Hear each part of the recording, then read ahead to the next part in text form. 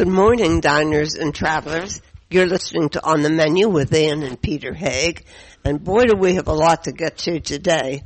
We're a little slow at getting this news out, but I want to, for those of you who are horrified at the idea of presenting your turkey on Thanksgiving, which is like everybody's favorite holiday, right? If you're in the Pittsburgh area, our good chef friend Christian Frangiatis at Spork Pit is offering smoked turkeys from his custom Texas smoker. It's going to be great. This is the easy way to get Thanksgiving dinner on the table. This is fabulous. And so you go to the Spork Pit Pittsburgh website and you get a 13-pound spatchcock turkey, $107 plus tax, and it comes with a quart of, listen to this, cranberry pepita sage stuffing and a quart of foie gras gravy. Yeah. Anyhow, and you can get pumpkin pie too. You can also get the 8-slice pumpkin pie, and you pretty much have throw in a few Brussels sprouts, or if you really intend on yams with marshmallows, and you're done. You got it. Nice bottle of red, right, Robert? Yeah, exactly. So anyhow, to find out how you get this, order this, go on this website, and you can pick up the thing hot on the day, or we don't actually have the link yet. It'll be on the website for you to go and order, but we'll get it there as soon as we can. Yeah, I mean, this turkey's brilliant. I used now to do that. in the meantime, we're finishing up. We're finishing up Food on the Edge 2019, and then we've got some more Italian stuff just to finish up, just in case you have a taste in that direction for today. Anyway, we're starting out in Food on the Edge in Galway, and who's up? And Romy Gill. Romy Gill, who is of Indian extraction, but she has an Indian restaurant in Bristol, in the southwest of England, and we go to Bristol a lot, so that's going to be helpful. And the news we can't reveal entirely yet. She's going to be opening a restaurant in London very soon, but we don't know any details. Of course, we'll bring that to you as soon as we have it. Yeah, very impressive. So anyway, here's Romy, who not only is a fine chef, she also has a fine sense of humor. Yeah, she does. Romy Gill. We always love interviewing successful women chefs. And if somebody wrote that, I'd question that, because basically it's successful chefs, right? Okay, but you did get an award, which they noted that you were female, the first, in Great Britain? First Indian female chef to receive an MBE, which is a member of British Empire. Yeah, his mother was. Yes, for the hospitality industry. And coming from a small town and to receive that, I've never dreamt of winning awards, and getting that from the Queen on her 90th birthday was more something which my daughters were super excited about, because, I had restaurant and I have so many bills coming in and out all the time. I left a letter on the side and I didn't want to open because I thought that was another bill. And when my daughter came and she opened it and she was jumping up and down, and I rang the cabinet office 3 times if that award was really for me, because I just think that I wanted to share food with people, share the culture I come from, the things I went through in my journey and how I became what I am today. I never thought in my entire life or a million years that I would win an award. I mean, it's quite an important award, and I really enjoyed that. Tell us a little about the journey. I came to UK when I was 22 years old, and I wanted to kind of study here, and I kind of not until I never wanted to speak about it, but I also wanted other people to understand what I went through.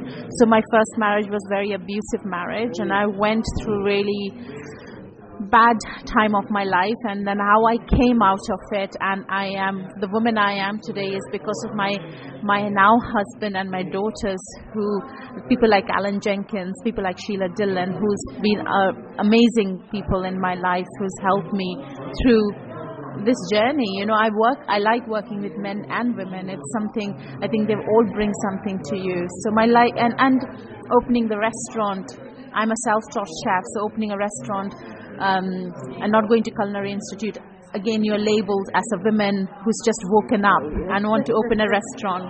So that was, and banks refused the loan. So there were a lot of things that was against me, but I was not the woman to give up. So your first restaurant is in Bristol, but you are in the process of taking a very big step. I am.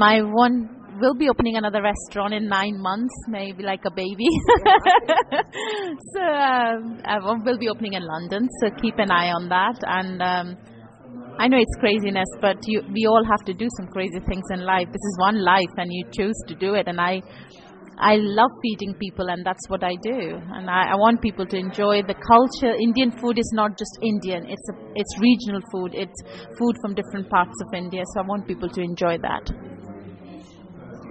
And what part of Indian cuisine is your specialty? So my parents are from North India. Sadly, my mum passed away this year. So the book Zyka is in memory, homage of my mum. So my parents are from Punjab, and my dad worked in a steel plant in East India, which is West Bengal. So I'm born and brought up there. People came from all over India to work there. So my cuisine is very much influences of different people, but it's very much Punjabi and Bengali food. And about this book, you're about to embark on a book tour in the United States for. Tell us about Zyka. Zyka is very close to my heart because it's the recipes that Mom would cook for me. She would, India is a big country, and you take long train journeys, and Mum would make this beautiful picnics, and we would share with other people on the train journey. So the book is a reflection of what my mum would do for us, and then what I learned in UK. So the recipes are that, and the recipes do work. And Zyka means flavor. So I am going next year to tour. I'm cooking in James Beard House in February. Then I'm going to Philadelphia to do another culinary tour, and then ending up in LA in a restaurant to cook and sign my book.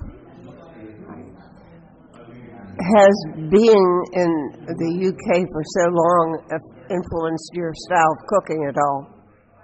Oh, definitely, because the spices, of course, come from India, but the ingredients that I use now are from this country, and I was brought up in very local, seasonal ingredients, and that's what I still do.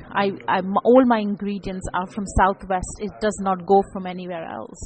So it's very much influence of British. That's why I call myself British Indian chef. Really? Yes.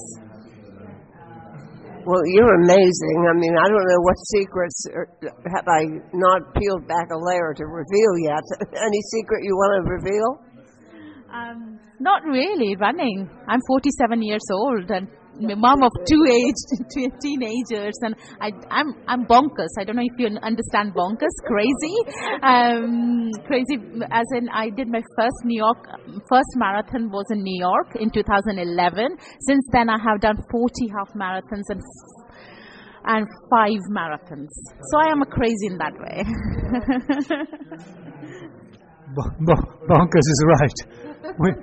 We should. Listeners, note, we are actually recording this interview in Ireland, which is not the same country. and we do know that. We just kind of slipped up there. But let's put in a little plug for your current hometown, because it's really a rather special place. Bristol, in the county of Gloucestershire, is really it's a destination that you can use along the way, going to Cornwall, for example, and Devon in the west, which we have done many times because we have relatives there. But Do you have a couple of moments to plug your home city? The reason I really like Bristol or South Gloucestershire where I live and part of Bristol is because all the chefs come together. It's about coming together and helping each other. It's a small city. We help each other. We look after each other in Southwest. It's not like in London. It's not a rat race. It's not about who you are. It's about how we can help you, you know. So I love Bristol. Bristol is like a hometown. I grew up in India. It's my homeland. So I'm very proud to be part of, call as a Bristolian maybe. Yes, I love Bristol, and please do come. It's an amazing city. It's a destination place for people who love eating. It's beautiful. You can go to Devon, which is beautiful. I've just come on Saturday from Devon. I was doing a food festival in Dartmouth. So, and then you go to Cornwall, which is St Ives, and Padstow from Rickstein. So it's an amazing country I live in. Thank you. We're actually going to be passing by. Whether we can pass through, I'm not sure, in December, because we were spending Christmas in Cornwall. So maybe listeners, maybe we'll make that work, and we'll bring you a report directly from Romy's restaurant in Bristol. Well, just come. And if you can't, and you can come to James Beer House, I can invite you. Are you in a position yet to reveal where your London restaurant is actually going to be? Not really. I'm not allowed to say yet. No, I understand we should. That's why I paraphrased it the way I did. Sweetheart? Well, I just can add goodbye until I see you again. I don't know how to say that in anything but English, but until we meet again. Thank you. I can say it in Hindi or in Urdu. It's good. Khuda Hafiz. Goodbye. Thank you for having me. Thank you so much, Remy, and lots of success for you. Oh, thank you so much. I'll see you soon. Next up, we have, she's sort of hard to classify, Arlene Stein.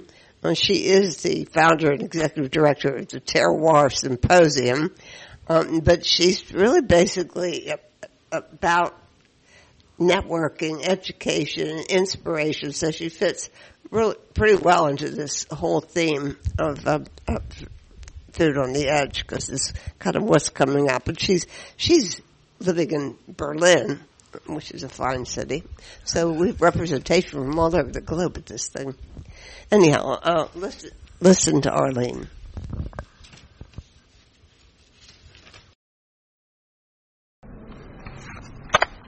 Yes, we're going to be talking to Arlene Stein, who is multicultural in her own right.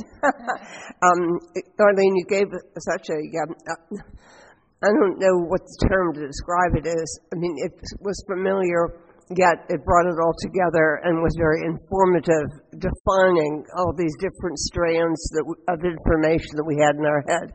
Can you give us a brief synopsis of what you were talking about? Here. The essence of the conversation is really about looking at our cultural anthropology and our histories, our past histories, to understand who we are and where we've come from, but more importantly, to break down the notion that we are one singular identity and that we have these shared histories which include commonalities, and that's represented in the foodstuffs that we eat. So, I began the conversation by talking about the importance of trade and migration, because it's fundamentally how our food system has shifted. And so before the age of discovery, the foods that we ate were primarily the native foodstuffs of the space. So whether we settled in agricultural places or we settled in coastal areas, we ate the foods that were native or indigenous to that region. Once we started traveling, we brought our foodstuffs with us. We brought our traditions, our techniques, our ingredients, and we shared those. Sometimes we imposed them. But either way, they shifted. And the most remarkable shift was the discovery of North America by Christopher Columbus this year of 1491, which is marked as the age of discovery. I mean, we know now that Christopher Columbus did not discover America. In fact, he died not knowing that he'd actually arrived in North America. It was actually the Caribbean. But the point is a marker in terms of how food was shifted, food became a commodity, and it indelibly changed everything in the way that we eat or what we consider our national treasures. So I use the example of, what is the Italian without the tomato, which of course is from South America, or what is the Irish without the potato? which is, of course, from Peru. And so it's important to remember our past so that we don't repeat those mistakes for our future. It's important to remember our past so we can be grounded in the heritage of the things and respect and honor the traditions that have come before us. Oh, so you're basically saying that to know the diverse elements is to also bring people together. That's not always true. Well, I think that creating a better understanding of our food systems and the way that they work and those commonalities that we share is an opportunity for us to actually bring people closer together. It creates a relationship, and it speaks to our humanness when we want to understand other people so that we can actually help support them. And I think the opportunity that we have as food leaders in terms of becoming more familiar with the history of our foodstuffs is to understand how to make especially our rural producers more resilient by actually supporting them in their endeavors through agriculture. And if we are the stewards of the food system, being the people that cook and eat and prescribe, in our world, food is our world, then the basis of that is the people who bring the food from the soil, and we need to ensure their sustainability. We use gastro diplomacy in another way. We have been, at least in the States, is with an influx of immigrants, aside from a current horrible situation with Donald Trump, is that when you have an immigrant group moving into a community, there are special dinners. It's the act of eating together that seems to be the link to acceptance and integration. So gastrodiplomacy, in my opinion, has three distinct pillars. One is the direct connection to people, so convening people around a table to create a conversation and a dialogue. That's the human aspect. The second is introducing people to your native foods, your techniques and your traditions, because that helps explain who you are. And it also helps people become more familiar and at ease with who you are. And so that's the relationship that immigrants often have in a place, because they bring those traditions and techniques with them.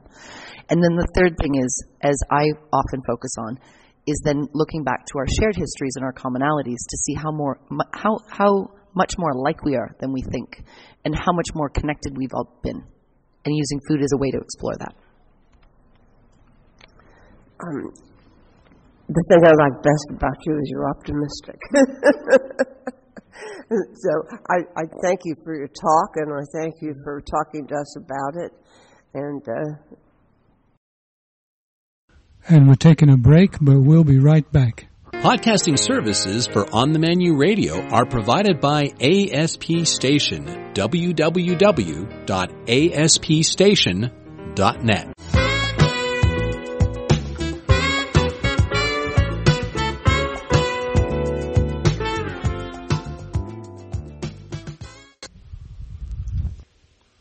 Welcome back. Another nice thing about this Food on the Edge conference or symposium is that it has a little product showcase. Showcasing products of Ireland. Big product showcase. Oh, it's fabulous. And we hang out there and get oysters. There's nothing more fantastic than these Irish oysters. We get oysters in the half shell. But we found... I like the bread, Irish bread. I love that. But we found another unexpected treat. I followed my nose. in one corner of the showcase. Yeah. You won't believe it, but do believe it. Gaelic escargot. Snails grown in the Irish Republic. And they were cooking them right there. And that's why I said I followed my nose. I could smell the garlic across the room, and they were great. The funniest thing is that the couple who produced these actually started out growing snails in their bedroom. Well, listen to their interview. They developed further since then, but it was kind of a very pleasant and a very interesting surprise. I'm sure you'll enjoy the encounter. What's going on here? Hello, Eva Milker and Owen Jenkinson. Good morning. Good afternoon, Eva. Yeah, okay. And guess what? We're in Ireland, so of course we're talking about snails. Snails not associated with Ireland that we knew about. Owen, tell us how it happened. So we loved eating. We loved eating snails, and we weren't able to get them in Ireland. So we started rearing them for ourselves in our one-bedroom apartment in plastic boxes. Exactly, and Eva did a little bit of market research, and we discovered there's a huge international market out there. So it's kind of gone from there. We're 7 years down the road now. Now, do you need to have a day job to farm snails in Ireland? I don't, but Owen does a bit of bakery on the side. Bakery. Yeah, baking on the side. Yeah. Okay, and it's a big business, a relatively big business for you, Owen. I think you said you have customers all over the world. Well, there's a huge international demand for them. We're looking at new markets all the time.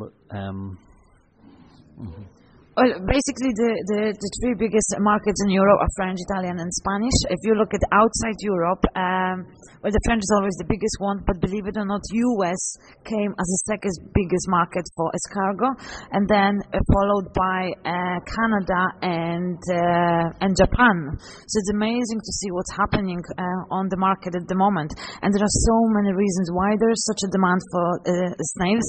And first one is global warming. Global warming is working in our favor in Ireland because we get warmer summers every summer, and the snails are nocturnal animals. They eat at night, and they eat much better when the nights are warmer, so they grow faster. But global warming is not working in favor for countries like Spain or Italy, which are, by the way, 2 out of 3 biggest markets in Europe, because in Spain and Italy it's becoming too hot to farm snails. So even if you look at the Spanish snail farming, 70 snail farms closed down recently due to the massive heat waves they are getting. So Ireland is becoming an ideal country to farm them. And as well as that, I don't know if you knew, but every single part of the snail is being used on the market at the moment. So if you look at the small little creature, which we, by the way, in Ireland treat as a pest, every single part is being used. And I'm talking about meat for the food consumption, for the human consumption. You're talking about snail eggs to produce snail caviar, which, by the way, is one of the most expensive foods in the world. Then you have a mucus, so snail slime is being extensively used in cosmetic and pharmaceutical industries, and the shell can be used as a fertilizer because it's full of calcium. That's right. So there's so much going on the market, and it's such a new and interesting industry here in Ireland for us. I have one question. I was researching a book about snails, and I got discouraged and never finished it because there were so many people pleading for information, like from South America, and it's not that easy to raise snails, and these people were really frustrated, and I got depressed, and I stopped writing the book. But it's hard, even though the Romans originally farmed snails. What's so hard about it? So every country has its own system to farm snails, and when we started farming snails, we were foolish by thinking that we can just copy and paste already existing breeding technique from other European countries. And because I'm a Polish girl, and snail farming in Poland is successfully up and running in Poland for the last 20 years, we thought that if we go to Poland and train in Poland, we'll be able to bring this knowledge back to Ireland.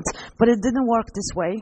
We failed on the breeding method, or Polish breeding method, because the weather in Ireland is so much different. So then in the second year, we've tried what they do in Italy. Didn't work for us as well. And we've tried what they do in France, and they didn't work for us either. So you can just imagine the amount of mistake we've made. But we had to really develop our own breeding system to suit the Irish weather conditions, because there's no other way to do it. And once you know what you're doing, it's very simple, really. It's not a rocket science. You have to learn about everything about animal, how the animal reacts, what the animal needs, and put it into a package to suit your climate conditions. So I believe that snail farming can be done all around the world if you had the right system in place. But it took us 4 years to develop a breeding method. Yeah, so it was like a trial and error. And even myself, I love calling myself pioneer and the mother of snail farming in Ireland, because we were first in Ireland to farm snails. The truth is that we were really guinea pigs, because there was nobody to learn from. So yeah, we survived the initial 4 years, and now once you know what you're doing, you can fly through the cycle, really and truly. So it's so exciting. You don't get the least bit excited about this, do you, Eva? I beg your pardon? You don't get the least bit excited about this. No. He was joking. Oh, joking. Mm-hmm. Yeah, of course, yes. Now, when we spoke earlier, Owen, you said you do sell a very large percentage of your output overseas. What's availability like for Gaelic escargot around the world? I mean, how do people find out it's available in my country, or it's not available in my country, or can I order them in Ireland and have them shipped to me? You know, what's the deal? So our produce is available worldwide through our farm, so directly from our farm.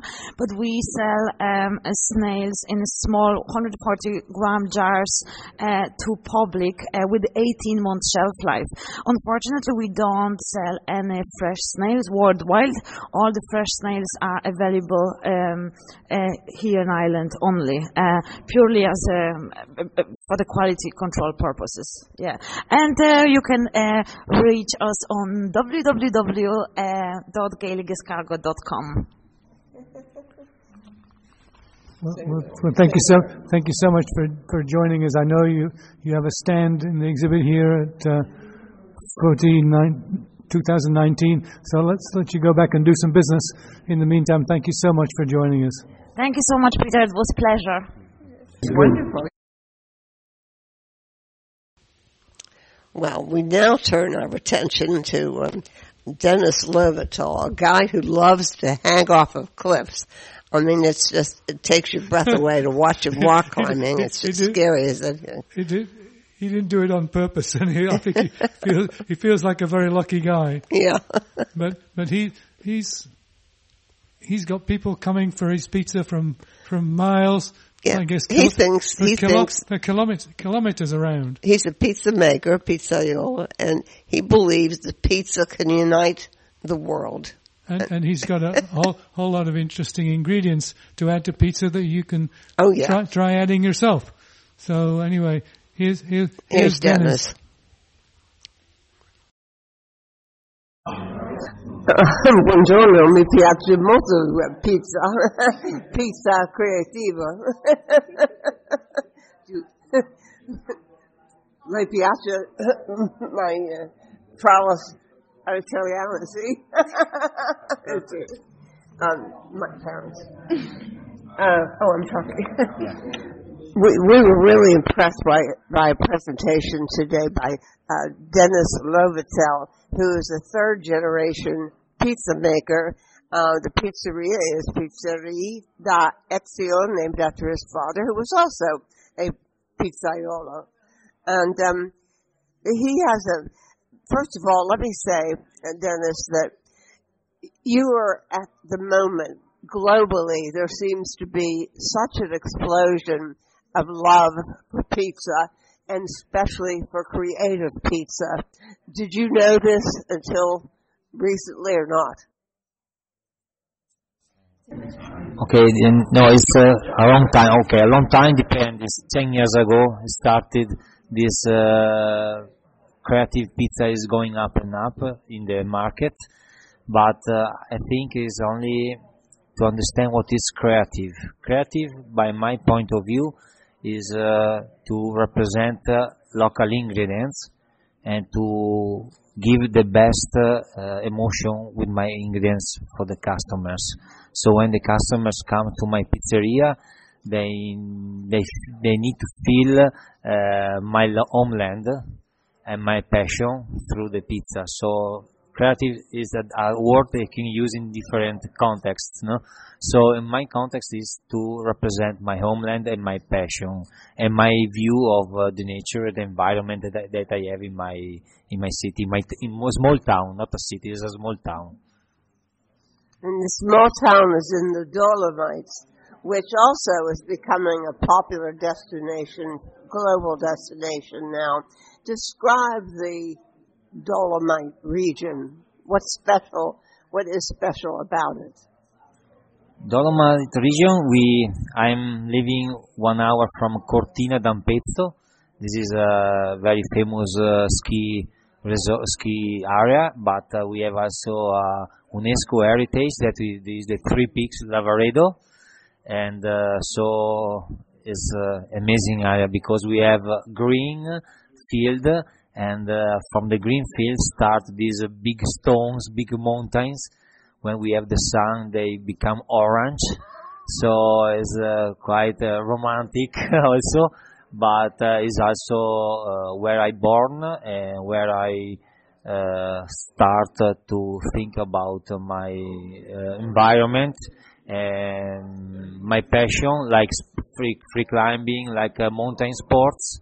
So I love extreme sports, and so it's a part of me, the mountain. So it's difficult for me to think about another place. You talked in your presentation about an accident in the mountains, and that recovering from that, being able to be rescued, became a very special part of your life, didn't it? Yes, I was 24 years old, and due to the mountain climbing accident, I spent two days and suspended on the air, only with one rope, in the big wall of called Civetta Mountains, and the emergency, due to the weather condition, the bad weather condition, the emergency helicopter stopped the mission to rescue me, so I spent 2 nights only with one rope. So the weather was really bad, and after 2 nights I started to get hypothermia.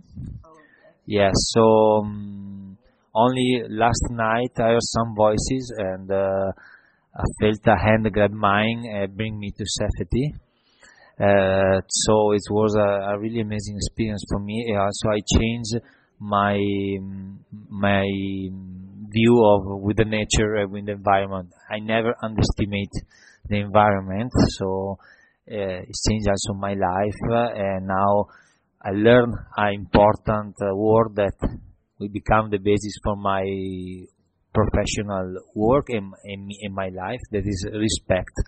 So respect for me is now, for respect for the nature is the most important thing.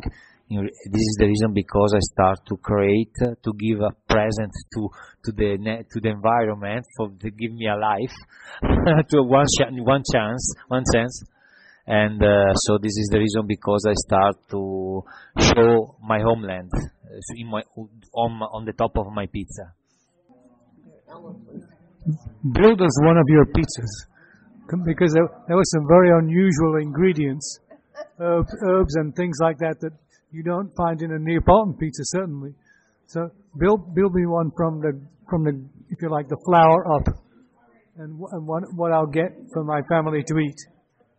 Okay, so first in my pizza, in my dough, I use natural spring water from the Dolomites. This is really important because it contains some mineral salt. So I don't put salt inside my dough because they contain enough salt, the mineral water. So it's also healthy pizza. Then I use higher quality organic flour from a mill very close to me, with a lot of fiber, So at the end, from the dough, we have a special dough because we use also for the sapidity. I given the sapidity, or the pizza sapidity, thanks to some herbs, wild herbs that I put on I sprinkle over the top of the crunch. So, no, the crust, sorry. So crunch is very big. Crunch is my pizza is crunch. It's crisp, very thin, very light. I use only 170 grams of weight. So thanks to a nutritionist, I'm studying also a perfect balance from protein, carbohydrate, and everything for the well-being of my clients. So at the end, I think I tell you which is my favorite pizza is with the tomato sauce. Burrata is like burrata, burrata, okay, and then tomatoes confit, olive from Taggia is Genova, is a special olive, and then nuts. Yes. So the nuts give us a crunch. Together with the burrata is a mix of crunch and toasted nut. What kind of nuts? Oh, it's from my area. So we are working only with the product from my area. So everything is available in the nature I use. So we say the best cookbook has been written from the nature.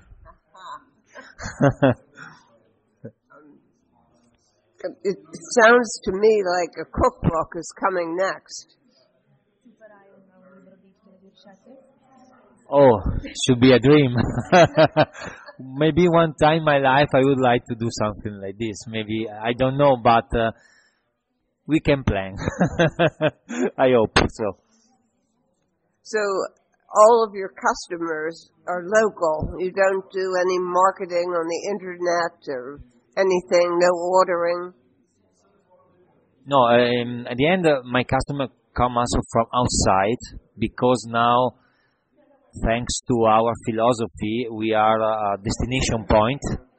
So because we live, my pizzeria is in this really small town, so it's not possible to survive with a local customer, but they come from every cities from outside my town, so also from 1 hour, 2 hours by car. So for me, it's a great success to reach new customers from outside, and they respect my philosophy and my pizza for what is behind the pizza. The internet, online. Yeah, sure. We use also internet because, of course, I like to take a picture of my pizza because I studied my pizza not only for the feeling, for the taste, but also for the colors because, for example, in summertime I use flowers, wild herbs that I find in the forest. So in the autumn I use yellow, brown color and green color because they correspond of the color of the nature in autumn. Well, I really would like a piece of this. At least you can send me pictures. It occurs to me that Naples might be in trouble. Are you planning to conquer the world of pizza? No, I want to reach only the customer that love my philosophy, nothing else. Well, we love it, and I want to see those pictures. Grazie mille. Ciao. Grazie, thank you. That's good? Good. You were a poet. One evening we had a dinner at Il Vicolo. We should quickly point out we're staying with Italian. We're still in Galway, and it's not an Irish restaurant. It's actually an Italian restaurant, and it's owned by J.P. McMahon's brother, who J.P. is, of course, the organizer of FOAT. So that's that connection. It's in Galway. And then we're going to jump to our friend Katie Parla, who actually wasn't even at FOAT, but she lives in Rome and she writes about Italian restaurants. And we caught up with her in Pittsburgh. And yeah. So that's the connection. Just in case you're trying to figure it out. But here's Megan Nolan, who at 25 years old is the head chef at Il Vicolo.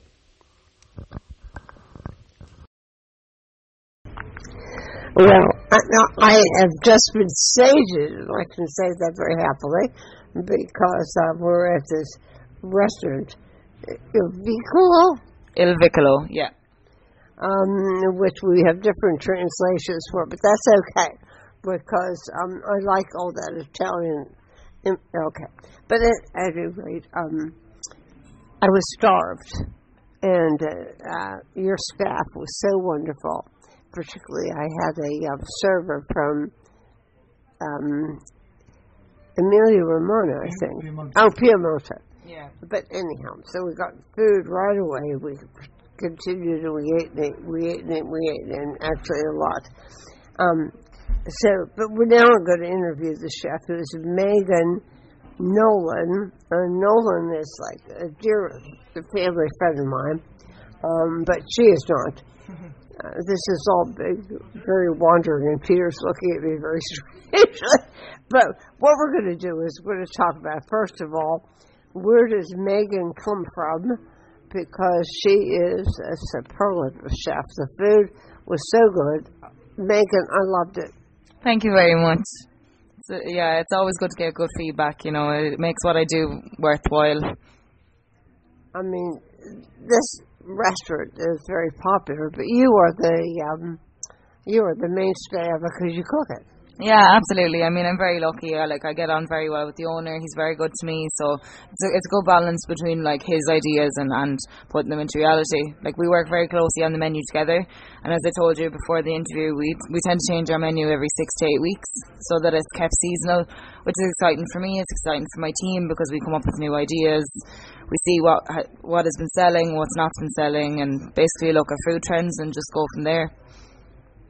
Well, I mean, we called you out before we ordered and asked you questions, and you had all these really great answers to who should I order this, should I order that. Lots of people ask you that, and how do you respond? You responded to us, I think, pretty straightforwardly, but people do it to you all the time. How do you respond?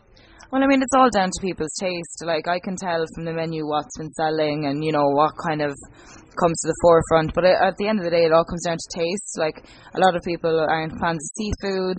But I mean, we've got a good range on the menu. So it's kind of easy to choose for individuals just by asking some easy questions. Do you prefer veg? Would you like something cold? Are you really hungry? You can kind of choose from there. Now, how did you get into this business? Where are you from? I'm originally from County Clare, so I'm from Kilrush, a small town. It's about 30 miles west of Ennis. I actually kind of stumbled into cooking. I originally wanted to be an English and Irish teacher, and I started my degree. So I did my degree in English and Irish here in Galway in NUIG, which is the main university. And basically, while I was there doing my degree, I was cooking in a restaurant basically to fund it, and then finished my degree and realised that I wanted to be a chef permanently. So I ended up taking 2 years out to basically get money. I was working 3 jobs to pay for college. And then I saved money and I went back to college. I did my culinary degree with business here in GMIT in Galway as well. And I finished that a year ago. So I graduated from college a year ago. No, I mean, we're finally coming to the realization that it's been a pretty crappy situation for women in this industry. Beyond in the United States has been bad. How bad has it been in Ireland? To be honest, I've never really had a bad experience in Ireland. I mean, I think it's kind of like, it's always interesting to me when I meet people and they don't realise that the head chef is a woman. I just love that shock that they get in their face, and especially because I'm only 25. I get a lot of reactions like, wow, you're really young. But I mean, I think it's a testament to just people's persistence. Like, I mean, I wanted this so bad, so I tried my hardest and I worked, and I love that look of shock on their face when they realise how young I am as well.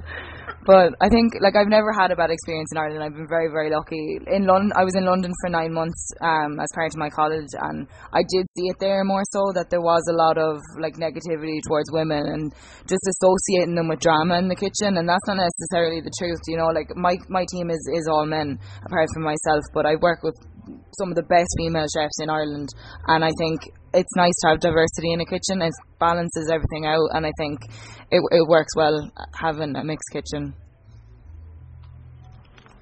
Do you have a lot of kitchen heroes?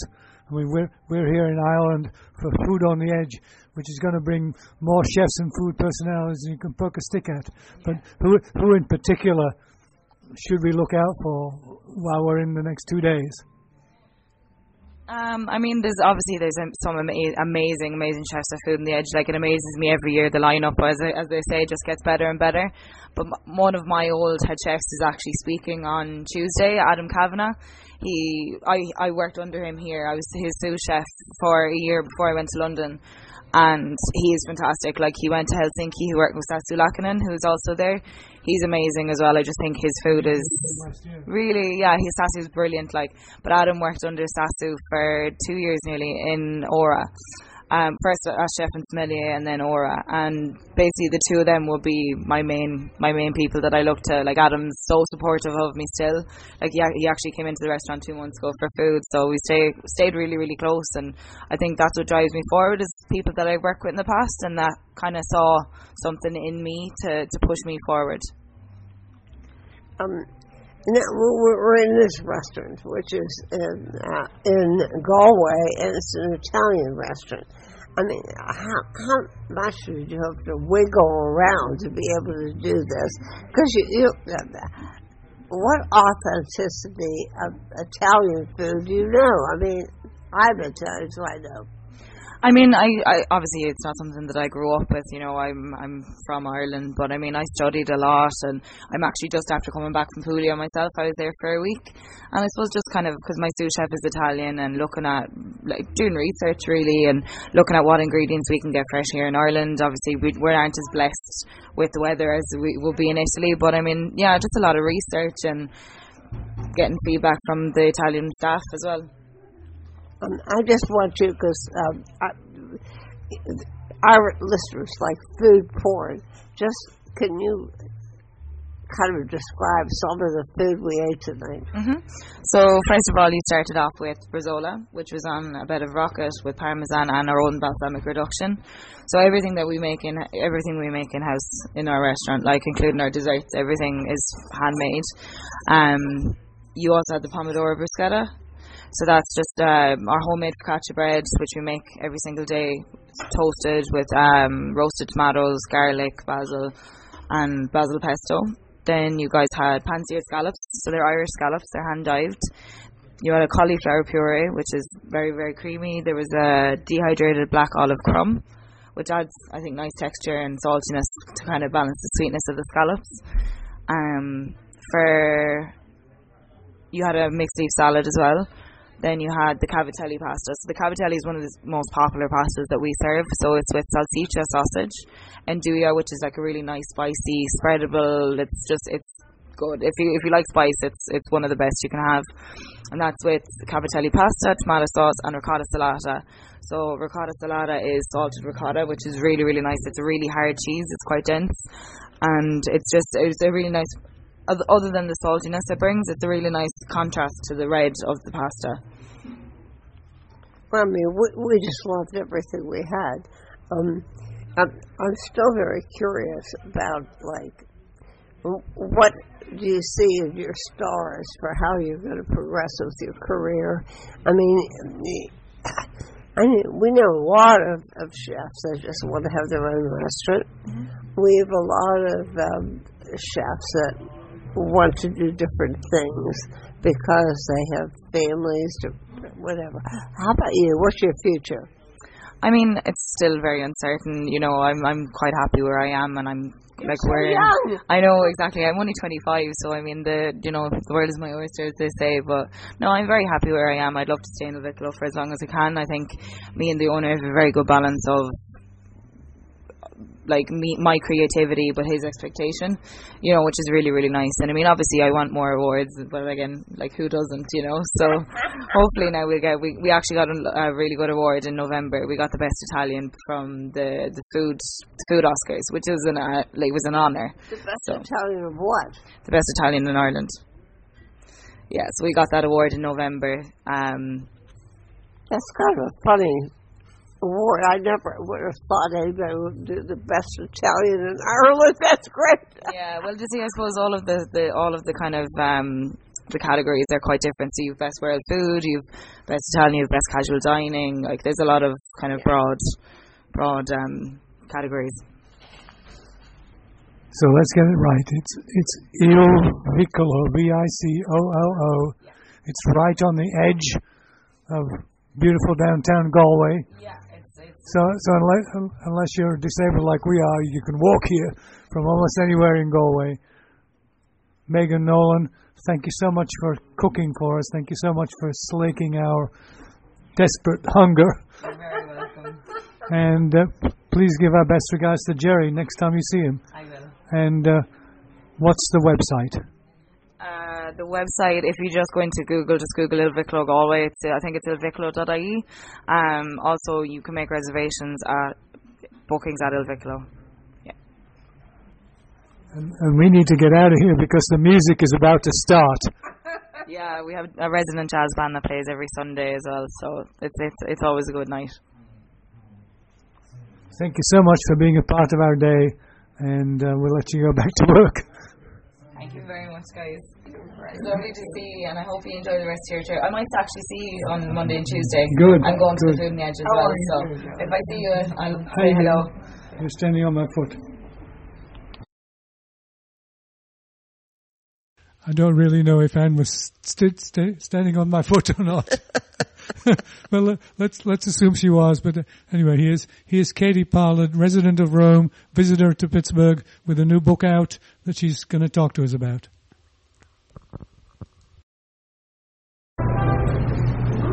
Okay. She speaks, she writes, she does all kinds of things. You are an American transplanted to Rome, and you've lived there for how many years? 17. I'm rounding up by 2.5 months. Yeah, 17 years. So you must like it. It's pretty good. I'm into it. She is the go-to for cookbooks about Rome, but she also does Rome on Eater and anything having to do with Italian on 10 million different magazines and websites. And she's produced these books. We're here for a signing of one of them, which we interviewed you before. It's called The Food of you have a distinction between South Italy and Southern Italy. Tell me what that is. Yeah, this is the first time I'm meeting you in person because we've chatted about the book. So 6 months later, after the original interview about Food of the Italian South, we're face-to-face. And the distinction is merely the South is the Lower Peninsula, Southern Italy is that, plus Sicily and Sardinia.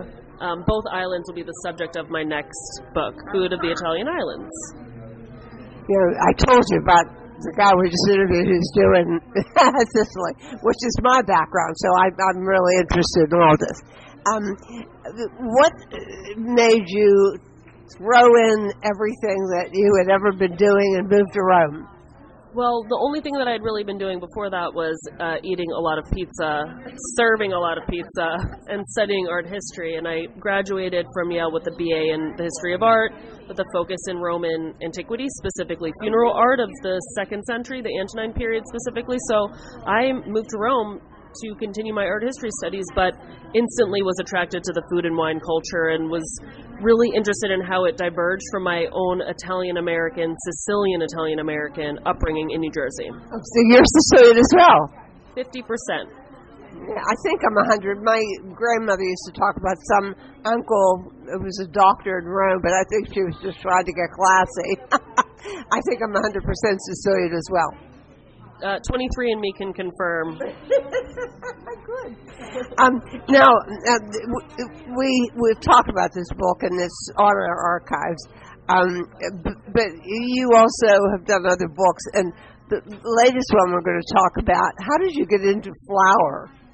I recently referenced my pizza fascination, as I was always eating and thinking about pizza growing up. And then when I moved to Italy, started focusing on bread and pasta.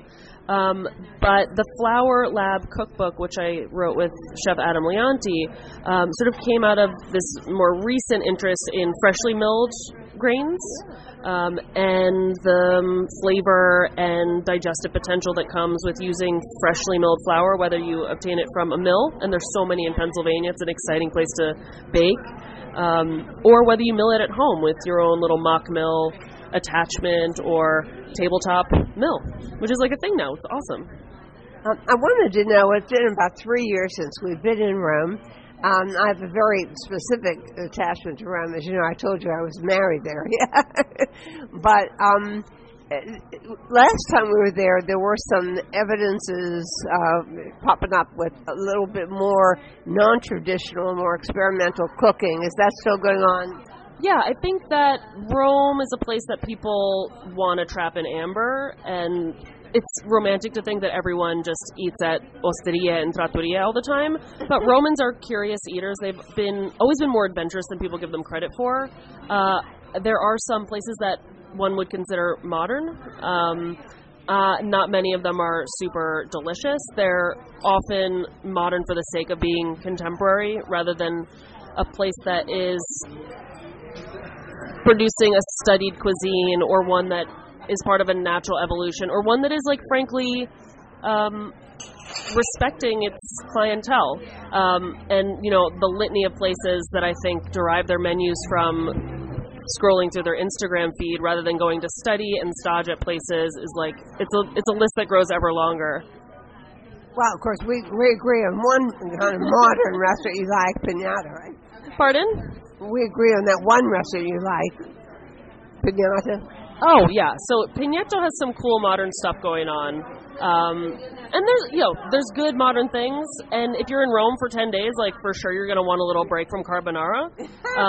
But I think the things that Romans... Or Amatriciana, yeah. Yeah, I mean, it's your choice. If you want to go the Amatriciana route, Gricia, Pagliata, it's up to you. But I think, you know, the idea that you only have to eat at a trattoria or restaurant is a little outdated and frankly not Roman. Romans eat at home a lot. They cook at home a ton, and they eat a lot of snacks on the go. So snacking through Rome, whether it's on a supplì or a slice of pizza al taglio, that's a super satisfying way to feed yourself, and that's where I think the best food is right now. I wanted to ask you, have you noticed that you're on your second book tour, I think, right now? Have you noticed that more and more people, restaurants, are actually doing house-made pasta? Yeah, I mean, for sure, the idea of, like, making hand-rolled pasta it's been something that a lot of restaurants in the past embraced, especially because the Bolognese style of cooking was so popular. But I would say for over a decade, many places have been doing extruded pasta. So rather than using the sort of rolling pasta machine or rolling by hand, they're extruding shapes that are traditionally dried shapes, like spaghetti or candele or rigatoni. And, you know, that's something that is perhaps not even a decade old as something with critical mass. And we talk a lot about that in the Flour Lab cookbook. Oh, I'm going to be really looking for that because, of course, I heard that actually the handmade stuff is more northern and the dried extruded is more southern. Is that true? totally depends. I mean, I would say that like hand-formed pasta, like orecchiette and cavatelli, is more typical of the South.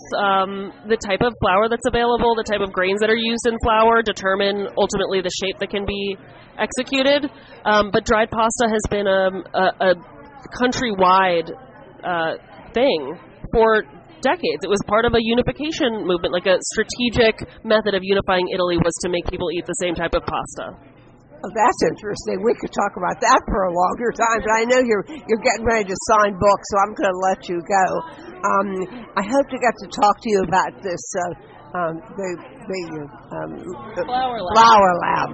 Yes, so maybe we'll talk about that next. All right. Thanks for having us. I'm so happy to have you and meet you face to face. Yeah, thank you so much for having me, and we'll talk flour next time. Okay, so Anne said wrap that up, and Peter says, "Boy, thank goodness for that." a rather complicated, but I hope you've found interesting program, and we'll be maybe less complicated or more complicated next week, same time, same place. And in the meantime, bye-bye.